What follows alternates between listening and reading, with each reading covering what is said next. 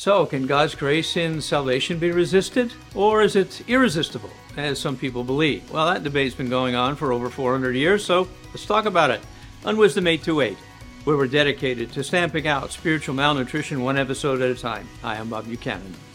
Who are you who are so wise? Well, let's get into the Wayback Machine into the 16th century of Europe, and it's about the time of the Reformation. Two theologians led the way: Martin Luther in Germany, a former Roman Catholic priest, and John Calvin in Geneva, a humanist, a writer, and a thinker. We may think of him as an early influencer with pen and paper. Luther broke with the Roman Catholic Church by nailing 95 theses of statements pointing to the reforms that were needed in the Catholic Church of his day on the Wittenberg door in October 31st of 1517. John Calvin, born in 1509, also broke with the Catholic Church in 1530. Because of his writings, he was forced to leave his homeland of France and took refuge in Geneva, Switzerland, where he died in 1564 after serving many years as a theologian, a pastor, a teacher, and even as city administrator. There's another name that you need to know, but you may not have heard of him before, and that is Jacob Arminius. But you've probably heard of Arminianism. Jacob Arminius was born in Utrecht, Netherlands in 1560, 4 years before Calvin died. Arminius died in 1609 in Leiden. As a Dutch pastor and professor, Arminius began as a Calvinist, but later he refuted much of Calvin's doctrine. As a popular professor at the University of Leiden, Arminius presented 5 articles of faith that repudiated Calvin's theology. He gained many followers, and among them were several pastors. His followers came to be known as the Remonstrants, meaning protest or protesters. This cohort of pastors and professors rejected 5 theological positions of Calvin, especially the doctrine of predestination, which teaches that God elects or chooses those who will be saved from before the foundation of the world, and then he saves them in their time. Arminius' theology was gaining ground in the Netherlands and was setting the stage for a clash between the followers of Calvin and the followers of Arminius. International complications clouded the debate, but they're not as important to our discussion. However, the Dutch Estates General, much like our own House of Representatives and Senate, ordered the convening of an assembly of church leaders to put an end to this debate. The assembly, known as the Synod of Dort, met in the city of Dordrecht, the Netherlands, in 1618. This council of theologians and pastors and professors met for almost a full year until 1619, and at the end of the meetings, the council refuted Arminius' 5 points of theology. Now, this is how we got the acronym TULIP, T-U-L-I-P, standing for total depravity, unconditional election, limited atonement, and the perseverance of the saints. Now, I'll do another Wisdom 828 to deal with that, but it's important to understand that TULIP was not the creation of John Calvin. He died before the synod met. The TULIP came from the synod's 5 points response to Arminius' 5-point protest against Calvinism. Perhaps it's a bit ironic that the world's finest tulips come from the Netherlands, where they were introduced in the 1600s. Now, this mini-history is a backdrop that's necessary to answer the question that a viewer sent in. Could you explain your stance on prevenient grace? Does God give us all the ability to accept or reject Jesus based on our own free will? Now, in this episode, I want to explain what prevenient grace is fairly and accurately, and I hope not to misrepresent it at all. In the next episode, 2 weeks from now, I'll explain the counter-argument from a Reformed Baptist viewpoint. And in full disclosure, I am theologically Reformed and fall into the Reformed camp. Now, I've read Calvin's Institutes from cover to cover, and I found Calvin to be pastoral in all of his writings, despite some of the differences I might have with him. But I also have friends in the broadly Arminian camp. So let's begin with the definition of prevenient grace.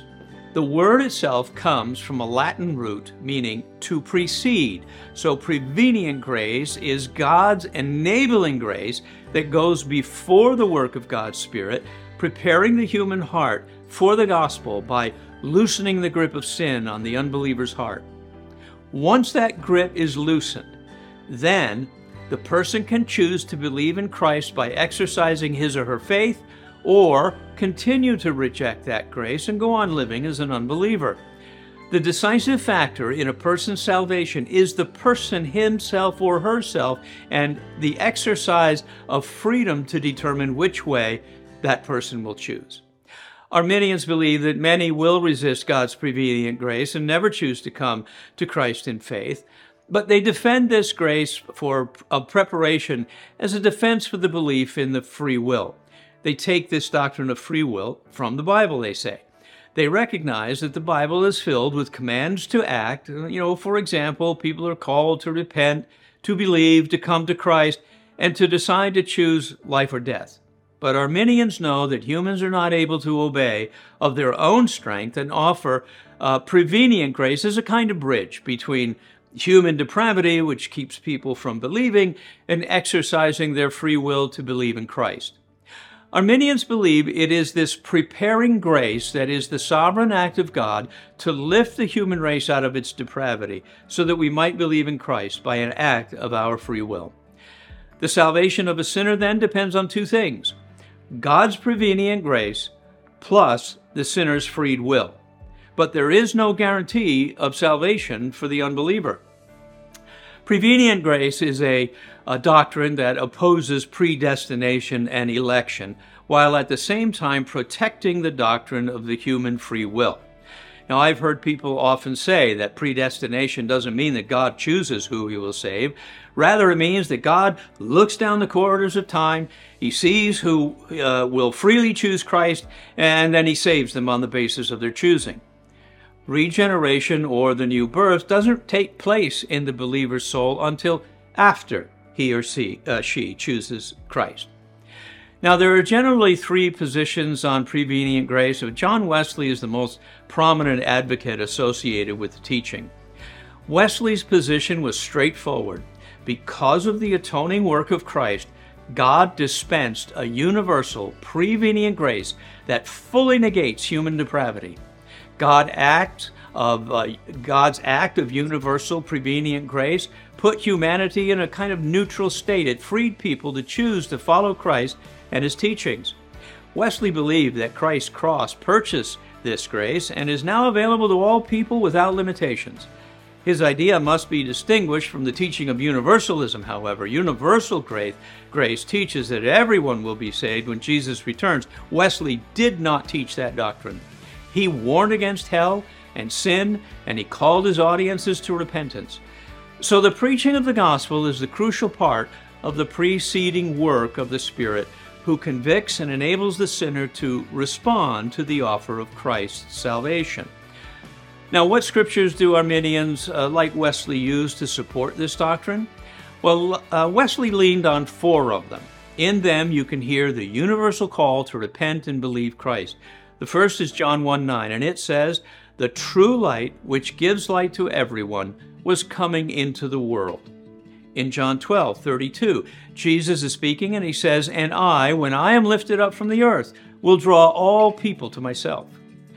Romans 2:4 says, "Or do you presume on the riches of his kindness and forbearance and patience, not knowing that God's kindness is meant to lead you to repentance?" And then finally, Titus 2:11 says, "For the grace of God has appeared, bringing salvation for all people." The famous and widely read author and pastor A.W. Tozer believed in prevenient grace when he wrote this: "Christian theology teaches the doctrine of prevenient grace, which, briefly stated, means this: that before a man can seek God, God must first have sought the man. Before a sinful man can think a right thought of God, there must have been some kind of work of enlightenment done within him. Imperfect it may be, but a true work nonetheless, and the secret cause of all desiring and seeking and praying which may follow." Now, I think that last phrase, may follow, tips the scales of prevenient grace in the direction of the interaction of human effort in salvation with God's work. It implies at least a synergistic effort between God and the sinner. And as I said at the opening, now this is a two-parter, so in 2 weeks I'll explain how the Reformed Baptist answers the doctrine of prevenient grace and how we understand the work of God's grace in the lives of sinners that bring them to salvation in Christ. So until then, thanks for joining me, and thanks to Steve Dyan behind the camera for producing Wisdom 828, where we're dedicated to stamping out spiritual malnutrition one episode at a time. You be of good cheer.